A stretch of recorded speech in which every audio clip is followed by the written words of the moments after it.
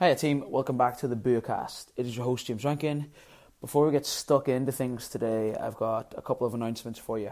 Firstly, our internship applications are still open. They are closing tomorrow, Friday the 24th of September. Interviews are ongoing and will continue to happen until we find a successful applicant. Secondly, team, we have our competition ongoing until Monday the 27th of September. This is a chance for 3 of you to win a free 3-month membership. What a tongue twister. 3 months completely free at CrossFit Bua. All you have to do is follow the instructions on our Instagram post. It is the hilarious post with Gillian, Christopher and Jack. That's enough of the announcements. On to the show then. Myself and Jamie sat down this week. We were talking all about Jamie's journey through business, how he's gone from coaching one-to-one clients the whole way along to where he is now, owning and running 3 gyms, and how he's dealt with adversity and everything in between. This is probably my favourite conversation that I've had with Jamie so far. It was really good to see how he has handled all these scenarios throughout the years, and he actually gave some advice towards his younger self and any aspiring gym owners on what they should do going forward.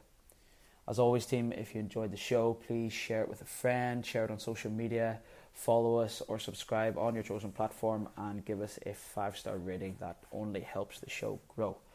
This week we did actually record the show in Santry during 9:30 class, so throughout the show there are spells where you can hear the background music and the coach taking class.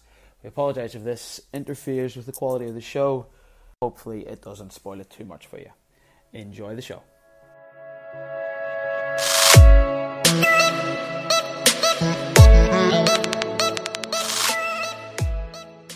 Why did you set up a gym in the first place? Well, the first gym? Yeah, your first gym. Simple enough. I was renting space in a gym, like a traditional gym, and doing CrossFit with clients in there for years, and we were becoming more and more of a nuisance, to be honest with you, with small groups out in the middle of a regular gym floor, pull every bit of equipment out. Those darn CrossFitters. Yeah, like hitting, actually like bringing intensity out onto the floor, people shouting at each other. It just didn't fit, but that's what we did because it worked, and it was really annoying for everyone else, but it was really annoying for us as well because the equipment wasn't the right equipment. Yeah. You know, like if you're doing pull-ups, you're doing it on that assisted pull-up thing with the knees and all that. Oh, yeah. You know, like, it just didn't make sense. The barbells weren't made for, there wasn't bumper plates. Yeah. So, as, you know, you just go along and you're doing your best, and as it grows, because people were seeing it, people were asking more about it, so it was getting busier, and I said, I really need to build a facility around the training, because at the moment I'm building the training around a facility. Yeah. And it was compromised. So I said, wouldn't it be amazing if we could just build a facility to make sure that the training is top priority? And that was why. It was always a bit of a, like, honestly, it was a dream of mine from the very start. Yeah. I trained with a guy really early. I coached really early in my 20s. In my 20s, I was like, when I turned 20, I started coaching, and then I was doing that in a place with a guy who was a real, like, he was an entrepreneur. He wanted to go and take over the world, and he was a bit of an inspiration because he showed that here's a guy who has his teaching skills and he can just build a business for himself and there's nothing in his way. So for me, it was like, okay, well, if he can do it, I can do it at some point. So I got to just a stage where I was in my 30s, and I said, it's time, I'm ready for it. I don't have the money and I don't have the know-how, but I'm just going to dive in and see what happens. Deadly. So is that your goal then with the gym, take over the world?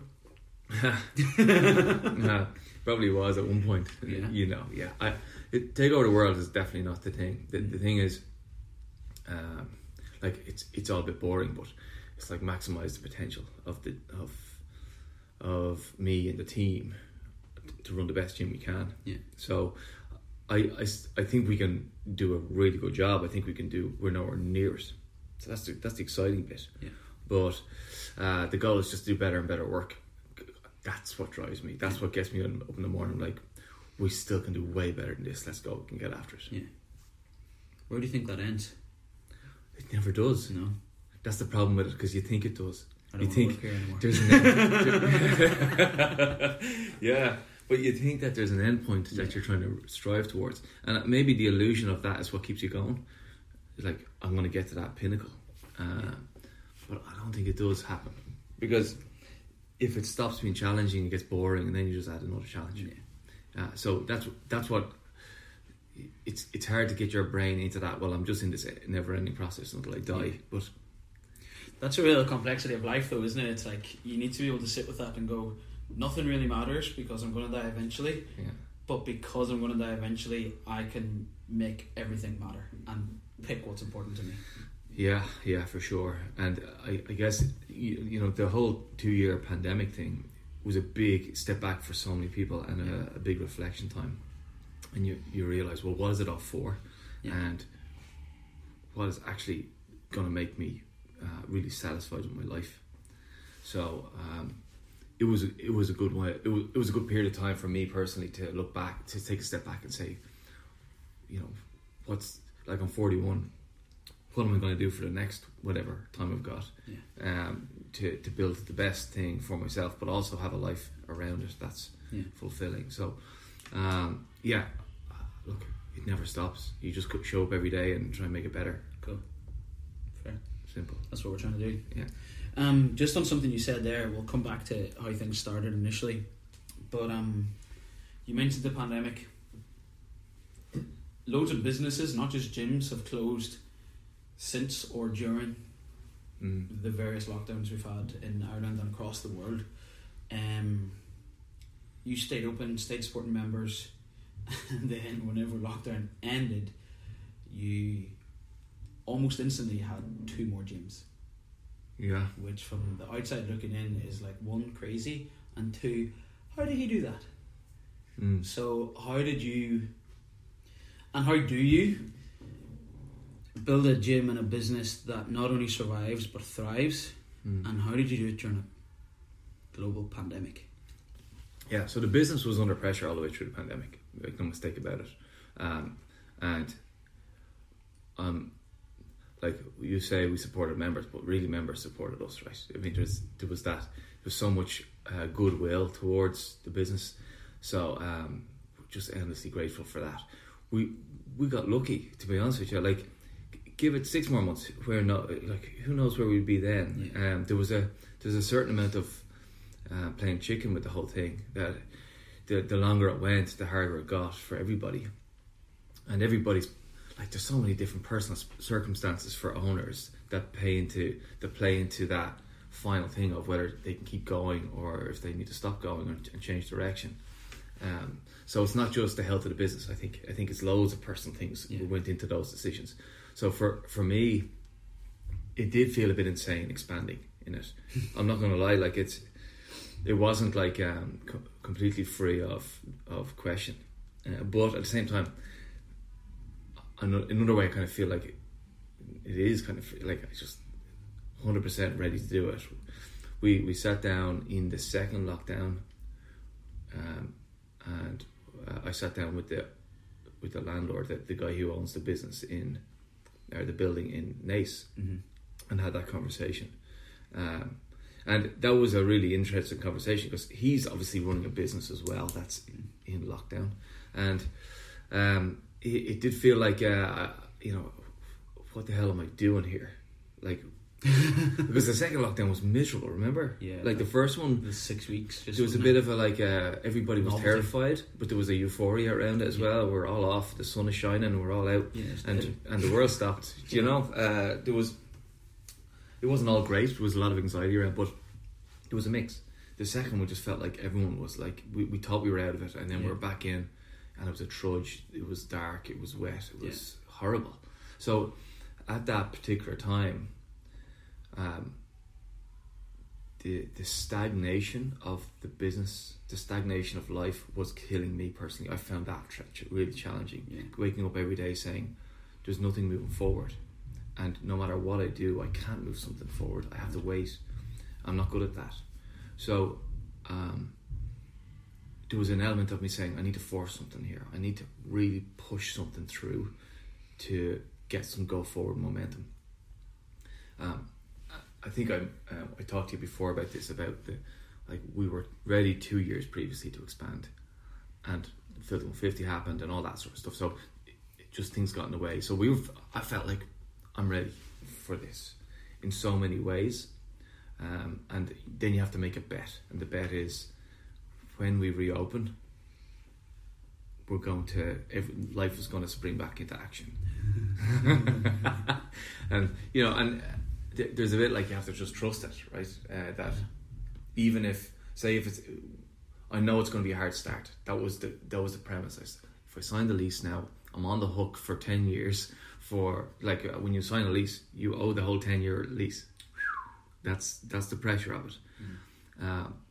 But you know that okay, it's going to be a hard start. It's not going to be easy. That's it. But can I commit to a hard start? And I decided I would. So it was exciting in one way. It's like, yes, we're finally getting something done here, and when it does reopen, we've got something really exciting to work towards. Wow. Which was cool. Then as if things weren't complicated enough. Yeah, and let me tell you, I hate Christmas, right? Personally, I'm not a Christmas guy, right? I always find it just a big disruption to everything. It's a big it's like it gets in the way. I just wanted to be over with, and I hate when people make it a big month-long thing, right? Like, make it 2 days, and I'm fine, right? But the big long month-long thing kills me. And then when they opened the country for this thing, and it put us back in lockdown for was it 6 months? 6 months. My personal frustration with that was pretty high. So I had to just breathe through that one, right? Because then we announced the opening of the new gym, and then couldn't open it. And then we couldn't open it, and I sat there as a fully showroom. As a showroom, as a fake toy gym. It looked like for 6 months. I'm looking at it going, "You've got to be kidding me." We hired staff. We had, the whole thing. We were ready. So all of those costs for the new gym went up to 100% as soon as we committed to it, with no additional income from members. No income. Yeah, absolutely. So that it was a hard start. It turned out to be a hard start, harder than we thought. But it was. But still, like, here we are now. I'm absolutely delighted we did it. So yeah, that was the big decision. Then the other decision came along, which was number 3. Gym number 3. Yeah. Why wouldn't you do that a month into having 2 gyms? Great idea. Yeah, great idea. Yeah. Talk me through it. Yeah. So yeah. I guess I went back and forth in my head here. Is it the craziest decision on the planet to do 2 new gyms at once, or is it the most sensible decision? Because it's just, once you're doing it for 1, you could do it for 2. Right, so you think about, I'm gonna the economy of scale. It's like, it's not gonna, like, if I'm running training sessions with coaches, maybe I could run them for both teams. If I'm gonna order flooring, I order it for double the cost. But like, there's ways that you say, right, if I do this, if we go into an opening phase, there's almost like a 6-month ramp up, get it settled, get it humming. Yeah. If I do that, it's hard anyway, so why not make it twice as hard? Yeah, but there's an element of, like, after 6 months, then I'm going to start that again. Maybe I could just do them both. Just do it all now. Now there was an element of that. It's like when people have kids, isn't it? It's like, let's just get them all done. Like, have 4 kids in 4 years. Mrs. stays pregnant for. I'm not doing that. No. But like that, like, some people do that. They're like, we want 2 kids or 3 kids or 4 kids. It's going to be hard for the first 5 years. Let's do that. So the difference here is, I decided, instead of having 2 kids one after another, I'm going to have twins now. Yeah. That was the decision. You got to make that decision. Yeah. Right. So let's do it both at the same time. Right. Yeah. So that was the decision. Now, loads of other things went into that decision, because that was a big one. That is that's a way more complicated scenario, that 3rd gym. So we'll get into all that, but that decision was because it's layered on top of the other, but plus because that situation was more complex on its own. So see, whenever you're making these decisions, you're obviously quite a cerebral person and you think things through and you're a bit meta or whatever, but that's a compliment. Okay. I think. I compliment. Yeah, that's a compliment. Okay. Who's your sounding board? Or do you have one? Yes, I have many. Yeah. I work well with people who I can unload all the thoughts. They give me their inputs, and it really helps me then go away and make decisions. So Doreen is obviously top of the list, 100%. Yeah. So like Doreen's brilliant. She's a chemist by trade, right? Yeah. But then she also manages teams in Asia Pacific and in Europe, and she manages a product globally, and it's a pharma product, like it's chemicals. It's not, a run-of-the-mill thing. Yeah. And she's dealing with scientists all the time. She's dealing with salespeople all the time, and like she manages teams of managers. So, like, her experience is massive on that side of things. So from her, I can go to her with big complex things, and she can easily see them. But then the other funny thing with Dorena's run party shops on the side of her job as a thing, as like a global brand manager. Wow. So I think she also has run a bouncy castle business where she'd finish work, load up the van with 6 bouncy castles, drive them to people's houses, stop, and put them up in the morning, come back in the evening, collect them. Like, she did that for years. It was the biggest bouncy castle business in North Dublin for a while. So, like, she has that, like, entrepreneurial roll up the sleeves, let's build something from nothing. Wow. Mindset as well. So she's like, she's a secret weapon for me, 100%. And we have massive rows and debates about it, like proper good ones. Well, Dorena doesn't hold back either, does she? She never holds back. It's amazing. It's brilliant. But then what she's good at, like, she will push hard at an agenda or a point of view, but then at the end of the day she'll be able to go, okay, that's my inputs, and I'll go, perfect, thank you, and then I can go away and make a decision. And that's, for me, that's how I work best. If I get really, really solid inputs and even strong opinions that might push back against mine, that's really good. But then you need the space. Then I need to go away and think about it and make my decision. So Dorena's a big one. Like, other friends of mine, like Donald Lawless, who trains in the gym. Yeah. Donald's a good friend of mine, and he has run multiple businesses and has been involved in buying and selling businesses. So he was a big sounding board as well. He sat down, gave me some great advice when I was trying to make the decision on gym number 3. So he's not all jokes and gags. No, he's a pain in the arse, right, for everyone else. He's a good friend of me. He's brilliant. So yeah, I tell you what he gave me, what his advice was, right? You won't mind me telling you, because I went to him having researched, because we obviously bought the 3rd gym, and it's like, how do I buy a gym? Yeah, we're going to get into that now. Yeah, I had to go research, how do you value it? How do you everything? Obviously, I didn't know anything. And there's all of these formulas that different things use, like percentage of annual revenue. There's formulas based on the cost of run the business, based on profits. There's loads of different ways.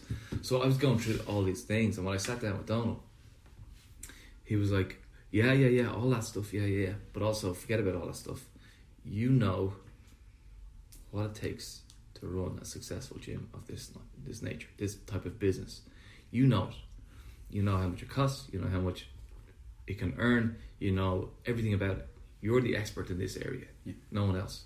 So go and remind yourself of that. That's all you need to say. It was really clear, because then I could just go, okay, now I just need to lean on what I already know. Easiest thing in the world. Daily. Yeah. Yeah, so Donald's a big friend, and he's been, and there's other people, like Kevin, another friend of mine, who's, he operates at a high level. He's always a great sounding board. But his friends and family and people around me, like my parents, brilliant as well. So I do go and get loads of inputs, put it all into the pot, and then have a good think about it. Sweet.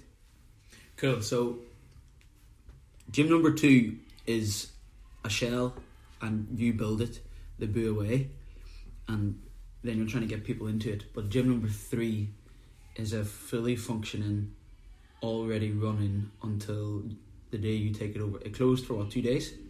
Yeah. So it was a CrossFit gym, and then you just changed it to CrossFit Bua, pretty much over a weekend. Yeah, over a weekend, yeah. How, why, what's the difference?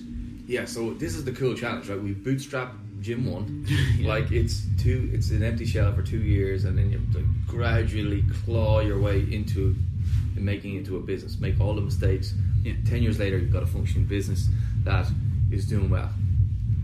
Then you've got the second gym, which is, let's try and replicate that from scratch, but let's go and, like, we didn't go in with like concrete floors, and Yeah, you're able to make it look pretty from the get-go. right off the bat you can build it how you want it, which was a real luxury. And then this third scenario where we've got an existing 10-year affiliate with an existing membership based and an existing culture, norms, everything that has been built over their 10 years exists. And now 2 days later it becomes into the Bua family of gyms. And Which is different to... it's different, of course. These businesses, these gyms are driven by the owner. The owner's personality is all over, their stamp is all over everything. Yeah. And like West Dublin was Lorna's gym through and through. Like it was like her left arm. Yeah. You know, like it was a really driven by Lorna. So I guess for me, we said it earlier, when is the end point? Well, you got to keep giving yourself new challenges. This was a big challenge for me. Right? Can I take an existing community and then over time start I guess infusing that with the Bua culture and bring them along with us? And that's the leadership challenge that was so compelling to me. Wow. That's hard because you don't have, like, the members of Bua West Dublin are not a monolith. They're not a single thing. Yeah. They are all individual people with they're all their own different connection relationship with CrossFit West Dublin and with Lorna and with the building and all of those things. So it's like, I knew it was going to take time. I want to really respect what's gone before, but then I also, it needs to be us. Like, I need to commit it to being a Bua gym because that's who we are. It says Bua on the door. It's Bua over the door now, and it's our team and it's our culture driving it forward. But there's that meeting the people where they are as well and saying, right, well, can we take as much of the good of what's gone before and bring that with us, because there's so much value there. Yeah. And then also, can we show you what works well at Bua and bring you on that journey too? So, man, what a challenge. What a challenge.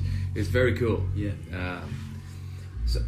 So I think that's what been that was one of the most compelling pieces to making that decision. It's like, I would love to take that on. Cool. Can we tie it all back? So you're leaving the gym you're working in, that you're renting space in, that you're doing CrossFit without doing CrossFit kind of thing in the corner. You open a gym. So your initial role is coach, cleaner, owner. Like, you do all the stuff.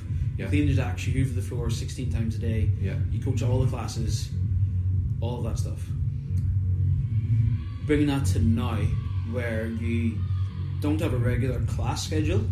You do a lot of leadership stuff, like you were saying, and culture stuff and that. That shift from all the coaching to now where it's almost no coaching. Was that a conscious shift? Or is it a natural development in someone who's entrepreneurial? Yeah, like it's much more a natural progression. And it was something that I didn't think I'd end up doing, is because the whole point of me opening the gym was to get to coach more. Yeah. I love it. Yeah. I love it. It's the thing I love most. But what you do realise is that the demands of the whole business start making it more and more difficult to do well. Yeah. And it also, you see that there are parts of the business that are getting neglected because you're doing the coaching all the time, and it becomes irresponsible, to be honest with you, to the whole business, because you're neglecting things that are important to other people. Yeah. and it's a bit self-indulgent to be like, I want to be the guy in front of the class all the time having the fun, right? So you say, okay, I'm going to have to dial back a little bit and go and take care of this other stuff over here, which I don't want to do. I do not want to be on my laptop ever. Like, I hate the thing. Yeah. But it's where I end up. So, I mean, but now I just see my coach, like I'm coaching coaches now. That's where I do my coaching. And what I'd see happening, like a member asked me recently, it's like, why are you not doing classes anymore? When are you going to get back to it? Yeah. And I said to them, I'm never. And they said, oh. They thought it was like a 2-year, 3-year sabbatical so I can get things sorted, so I can get back to it. And it dawned on them and they asked me why. I'm like, well, like the coaches can coach a great class, but they can't do all the other things I have to do. Yeah. Like they can't make the decision. They can't deal with my tax accountant. Do you know what I mean? I have to do that. Yeah. There's all the other things that enable the thing to run really well. That they can't do, only I can do it. So what I can do though is keep inputting into the coaches so that the classes they deliver are better and better and better, so that the person who comes training here have a great environment, everything runs smooth, looks great, and their classes are great. So there is that realization over time that I can't do all the coaching, and if I am, I'm holding the place where it is. I'm the obstacle to it growing. Wow. Yeah. When did that realization happen then? 2015. Wow, that was a more specific answer than I thought I was going to get there. Yeah. So what was the thing? Was there a moment? There was a few moments. People saying, go and fucking hire someone. You need to hire people. And I went, I don't have the money to hire people. And they said, yeah, that's because you haven't hired people. Yeah, it's one of those things that I can't afford it, but you can't afford not to, because otherwise you're not going anywhere. Yeah, man. And it was one I had to wrestle with personally, and then I had to like, I get inputs from people. I said, I told you, and I even had to fight back other opinions. People were like, are you sure? I'm like, I'm just doing it, and I'm going to have to hold my nose through it, and hopefully we can pay the bills and pay the rent. But I'm pretty sure if I do this, like I had to convince myself to hire front desk staff. Right? Now that's somebody who is not going to coach a class. I never thought I was going to be able to hire someone who's not actually delivering classes.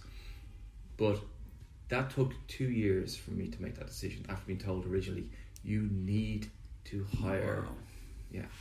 So those sort of roles that are not delivering product on the floor, hard. Yeah, to justify them. But now I'm bought in. Now I'm like, they are the roles that really dial up the effectiveness of the coaches who are on the floor. Because the coaches on the floor are the most important people here, make no mistake. Right. They are the heart and soul of the business. They won't make everything go well. But they need support around them. And once there's a rationale that I think that is going to make, it has to be an economic engine on its own. So if I say there's someone at front desk, everyone's going to be happier because they're more supported. Their experience here is just less friction. They come in and they can do whatever. It starts to make sense. So 2015 was like, I need to start hiring coaches, because if I keep doing this,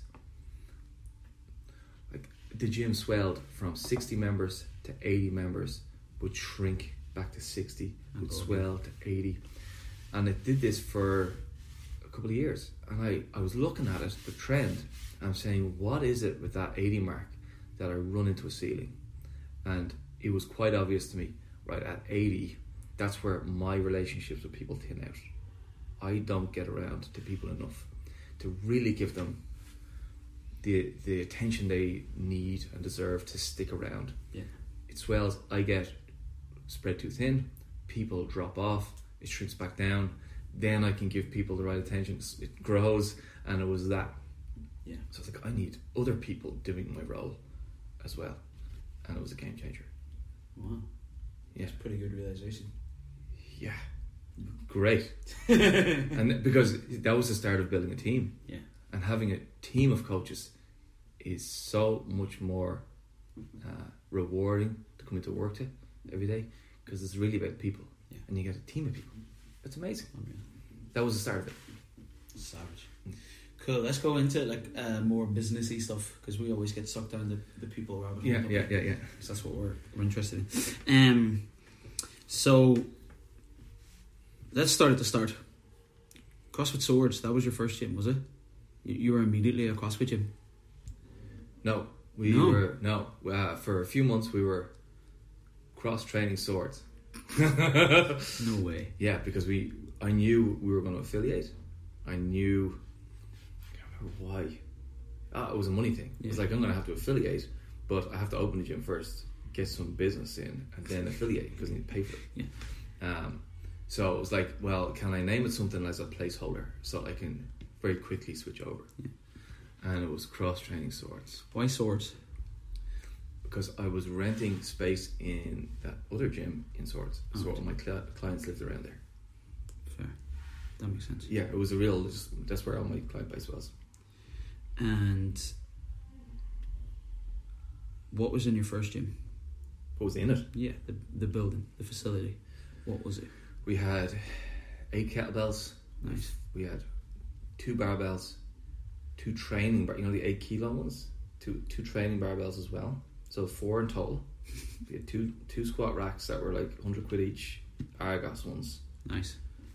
Beautiful. And we had, you know, the red and blue mats that are downstairs, the 16 mats. Yeah, them. Yeah. And then a month later, we put up a friend of mine, Barry, who was a bespoke furniture designer, maker. He made a pull-up rig for me. He said, we're going to get some mild steel, the cheapest shittest steel we can find, and over the weekend we'll make it. So he made it, and I held things for him. And then we put it on the wall, and that was what we had. Wow. Yeah. It was really bare bones. So, do you know what was great about it? I had to just coach movement. It was movement coaching. The next bit of kit was the wall balls. No way. And we made them. I made them. There's no we back then. I made them. How'd you make wobbles? Right. Basketballs in Smiths for €4. Cheapest basketballs I could find. Puncture it. Fill it. Go to the beach in Skerries. No way. And get loads of sand and bring it home. Get a funnel and put it in the funnel, and then you wrap it in duct tape. A lot of duct tape. Oh, duct tape. Right? So, and you weigh it. You fill it as much as you want. You weigh it. But here's what happened, right? I got the funnel. I put it in the basketball. I poured the sand in, and it went clump. Yeah, and it just clumped. No, it didn't go through. Like, not even one grain went through. Stop. And it felt like dry sand, but it wasn't actually dry.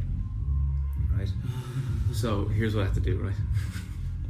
Every morning before I'd go to the gym for an hour, every morning I would fill a frying pan with sand and stir it, and it took about 10 minutes to dry out a frying pan full of sand, and it would just sail through the thing. So satisfying, right? That is gas. For about 2 months I did it every day.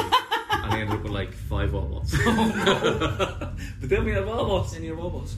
And you know, wall ball in the face, you did not want them in the face. No. That was like sand filled, like, shit. Yeah, but it got us through the first year. So that was the cool thing about CrossFit back in 2010, 2011. That was the cool thing. Yeah, that was awesome. It was like none of this leisure club. No carpets. No carpets. Yeah. Like you walked into the room and it was like you do stuff here.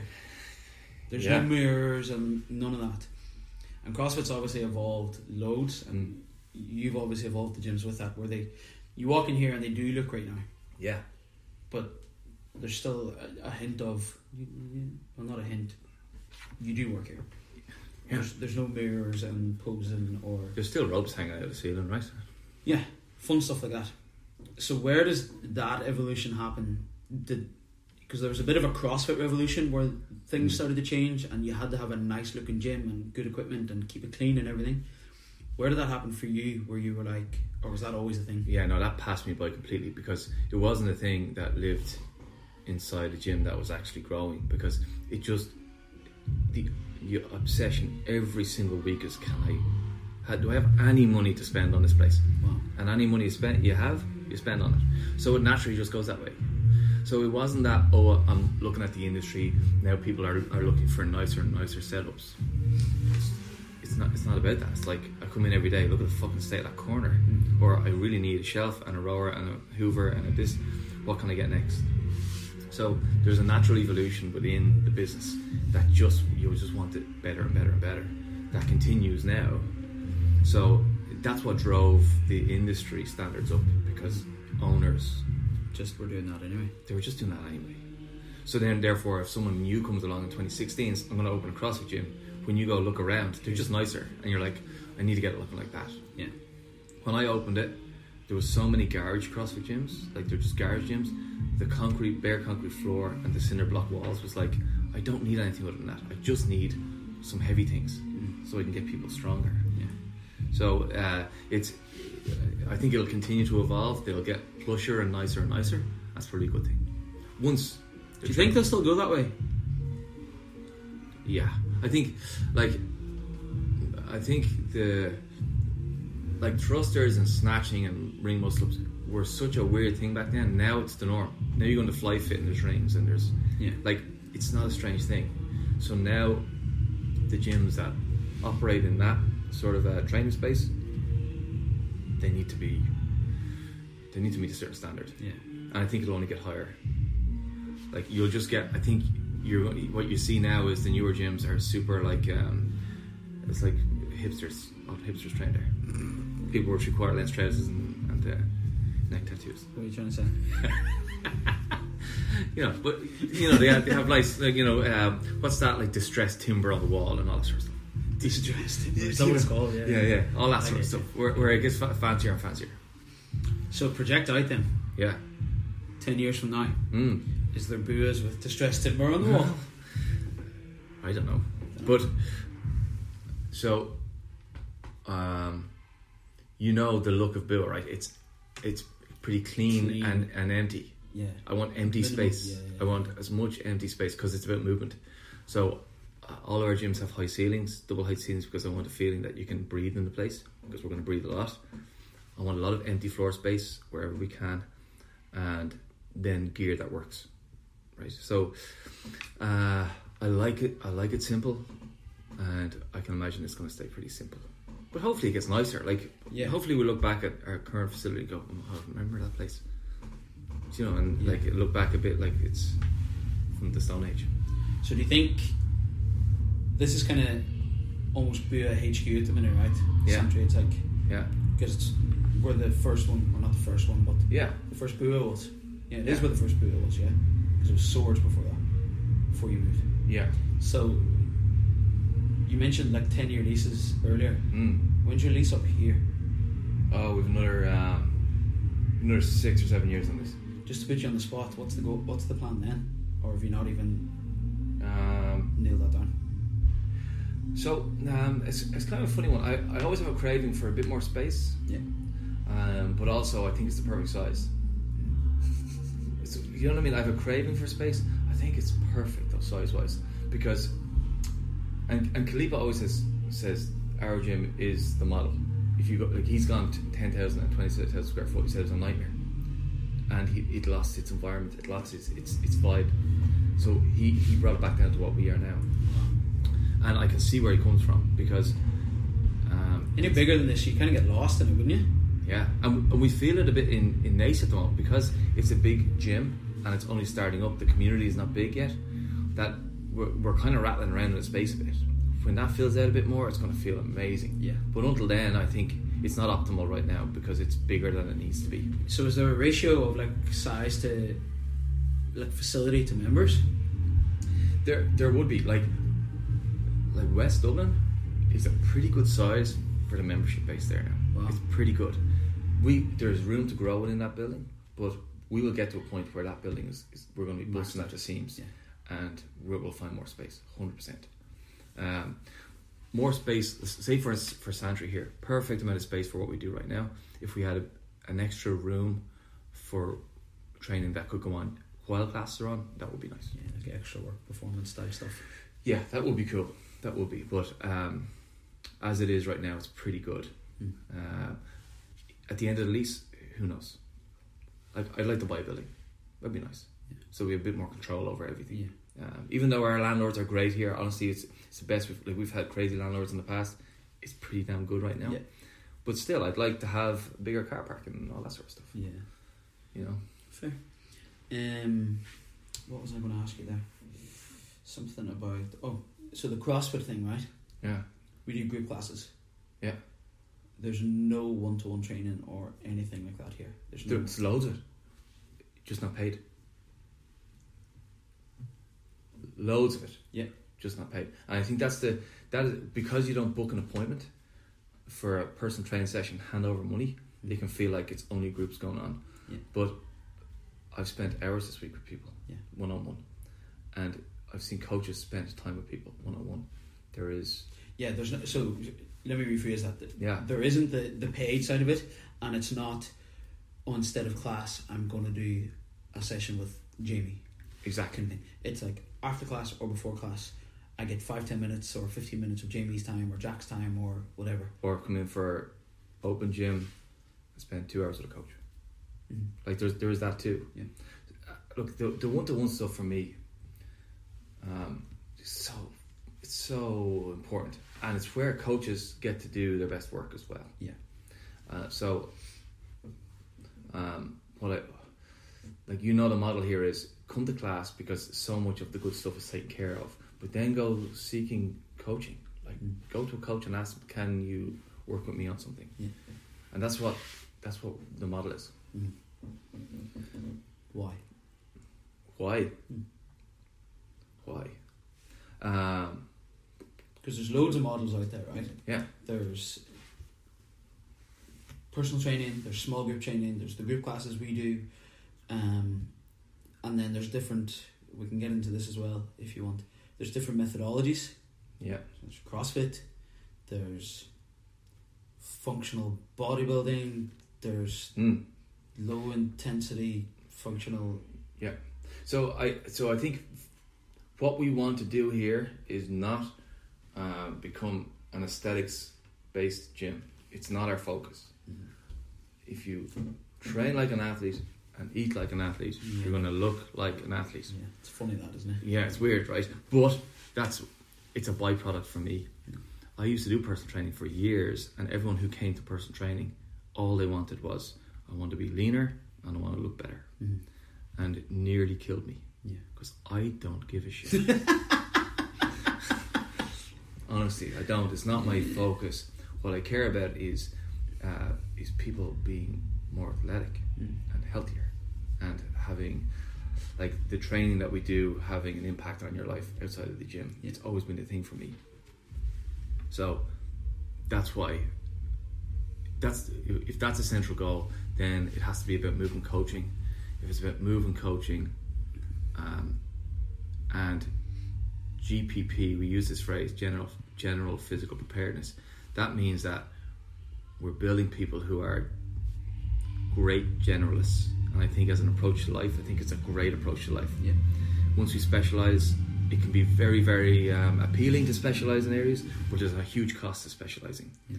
And I think our role in people's lives is one to build their general physical preparedness and their general physical health.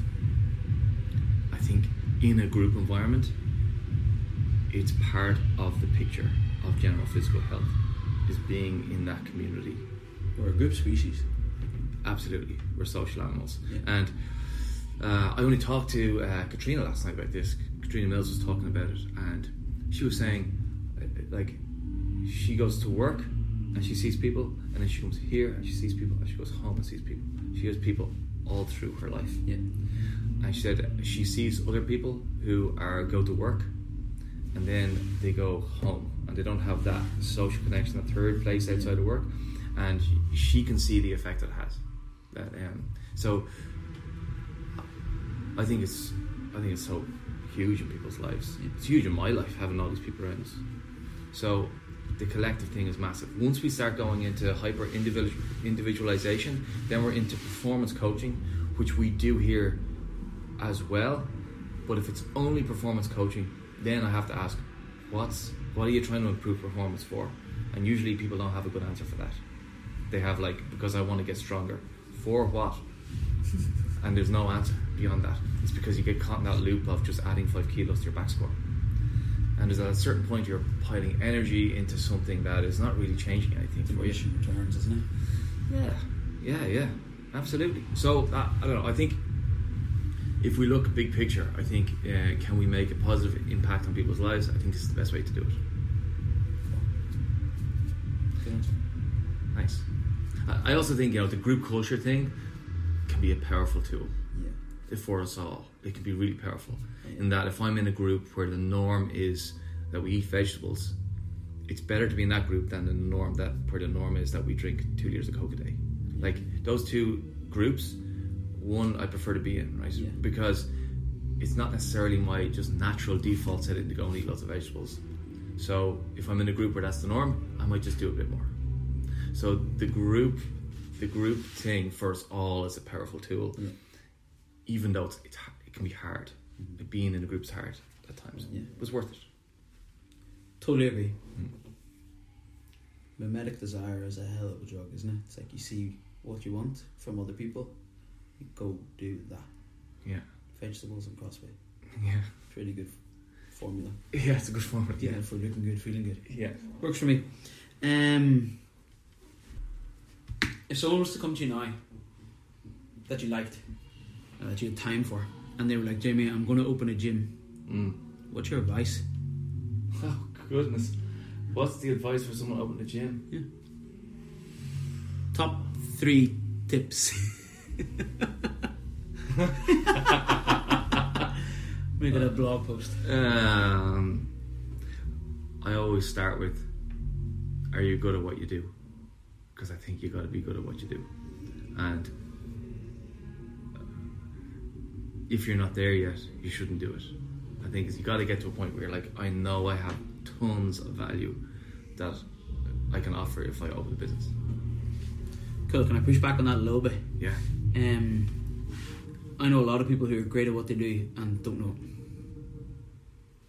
Yeah. How do you know? Is that where other people comes in and they're like? I think you have to know. You have to know from all the feedback. So and the feedback is, are people paying you for it? Yeah. If people are not paying you for your service, don't start a business. So I have it here actually. That's interesting you say that. Build it and they will come. Not a real thing. If you're really good, they will. Yeah. But like just Joe Blogs builds a gym but doesn't have a personal training client base or something like that already. I was coaching every day of my life for 12 years before I opened it. Yeah. Every day. Hours and hours and hours and hours of coaching. And when I look back, was I a good coach then? I had some good things going for me, enough to open a business. Yeah. But nowhere near like a fully formed coach. And that was 12 years of hammering on it, really caring about it every day. So I knew that I could probably do it because I had personal training clients come and pay me €60 an hour, and I had like a good client base, and I had it sustained over years. So there is a confidence that comes from that. It concerns me when I see people come straight out of a course, they've got a qualification, and there's such a self-starter mentality these days, which is cool. I like that. People want to get going, but they're maybe not equipped for it. And they dive in, I'm going to be an online coach, or I'm going to be a PT, and I'm going to get my branding done, and I'm going to get my Instagram done. And it's a great, like, I love the attitude of it, but if 9 months in you're broke and you're banging your head against a brick wall and you're still doing, sessions for your sister's friend for no money, it can get like, it can put you off the whole thing if you're not ready for it. And that's the shame of it. It's like, if you go and do the hours and go and do a few years working somewhere, learn the whole thing, it'll naturally come to a point where you're like, I'm ready now. Yeah. Cool, I get you. So on the person then, say someone has been doing it for years, they've worked in gyms, yeah, love what they do, and they're like, right, I need to open a gym, I'm doing it. Yeah. Now what's your advice to them? So they love what they do, they're good at it, Yeah. think about it all day, all night. Yeah. I would say to start off with, this might be terrible advice, right? But this is what I did. I said, I know all of the business stuff is really important, but really what's important is the product. What's important is the training. Yeah. That will come through. So how I deal with people and the product I deliver is central. And like, you'd go back to that gym, the floor was always swept. Fucking 4 times a day I swept it, right? Like, it was organised, it was tidy.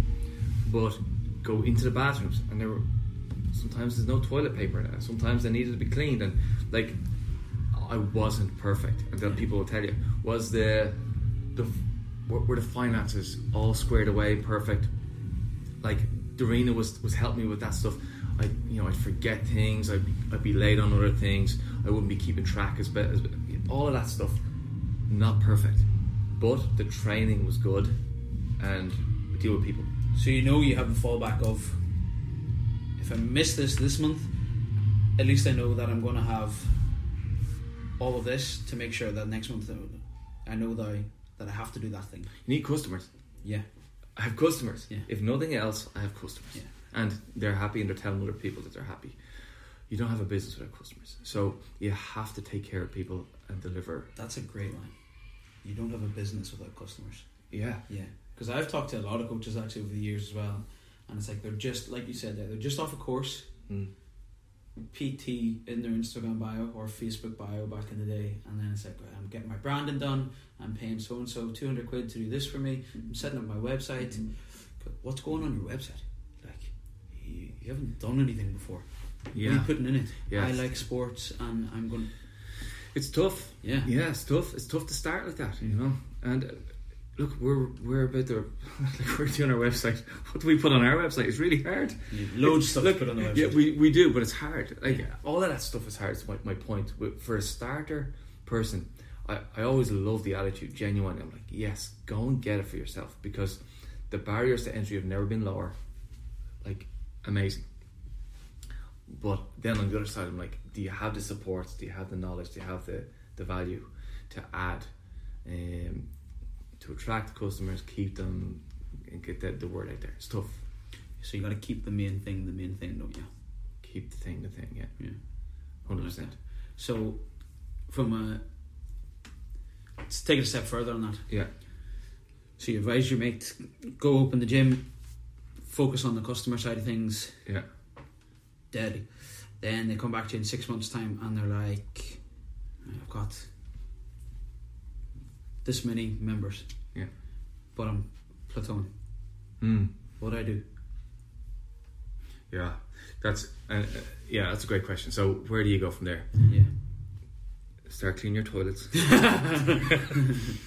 Get your finance sorted out.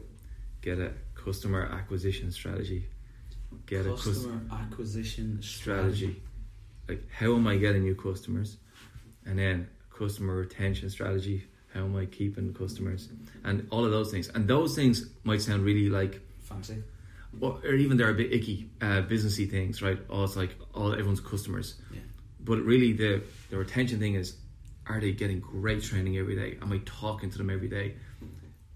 If when I don't see them, kind of follow up. Like, they're the things. It's.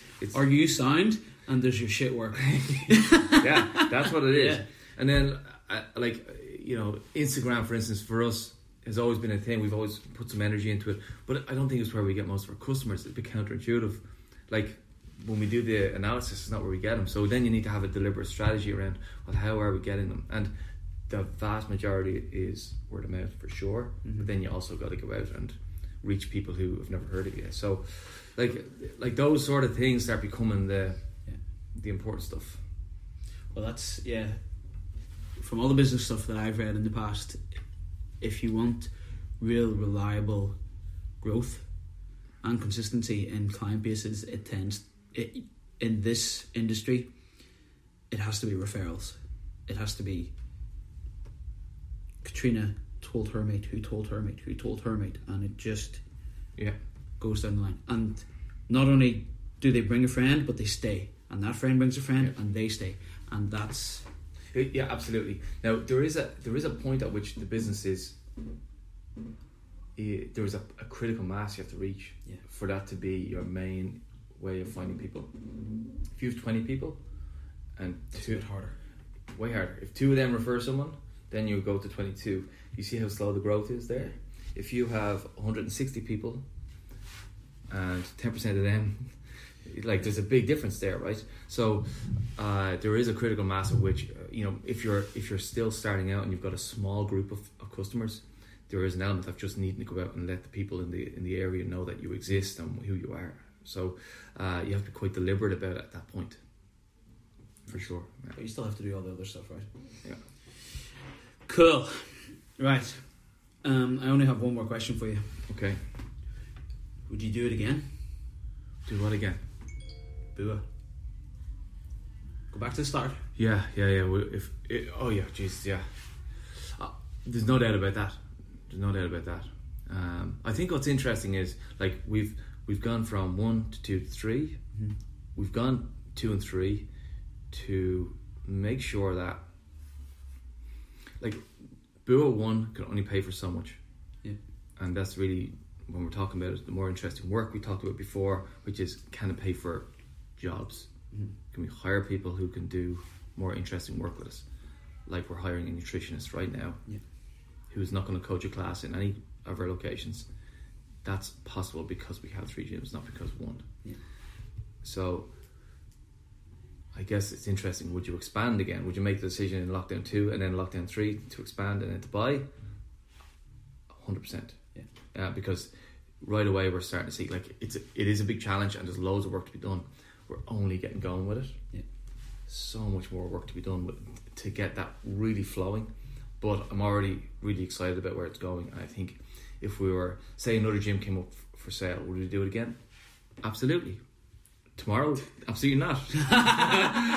So what they're saying, any gym owners looking for a way out? Yeah, in a few years. In a few years. But so I think as an experience of like opening a second at this point has been a really positive one.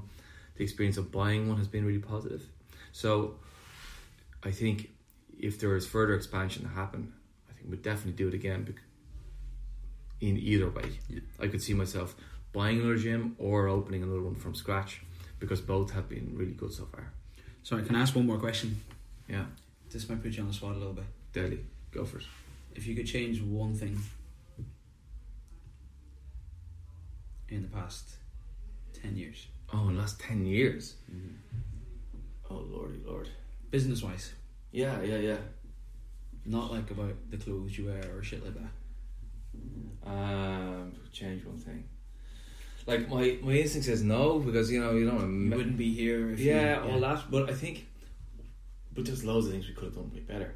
Like, I think how well I managed people in the early days when we did hire eventually. That took me a while to learn. I think everyone does, right? When you go from just you to you plus people, I think going and getting some support around that earlier would have been better. Yeah, because people who worked here in the past probably didn't get best served by working here. Yeah, so if you could have accelerated that part of like the leadership side of you is pretty good now, I think. Okay. Compliment. Thank you. If you could, so it would be take that back and get that earlier on in your leadership career. That's what you would change. Ask me that again. So the leader you are now, yeah, to your staff, you try and be closer to this level sooner. Yeah. But that couldn't have happened.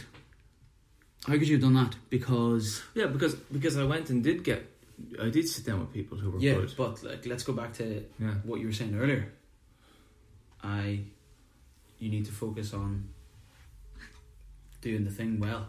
Yeah. You need to get the equipment in line and that sort of stuff. So you wouldn't have had.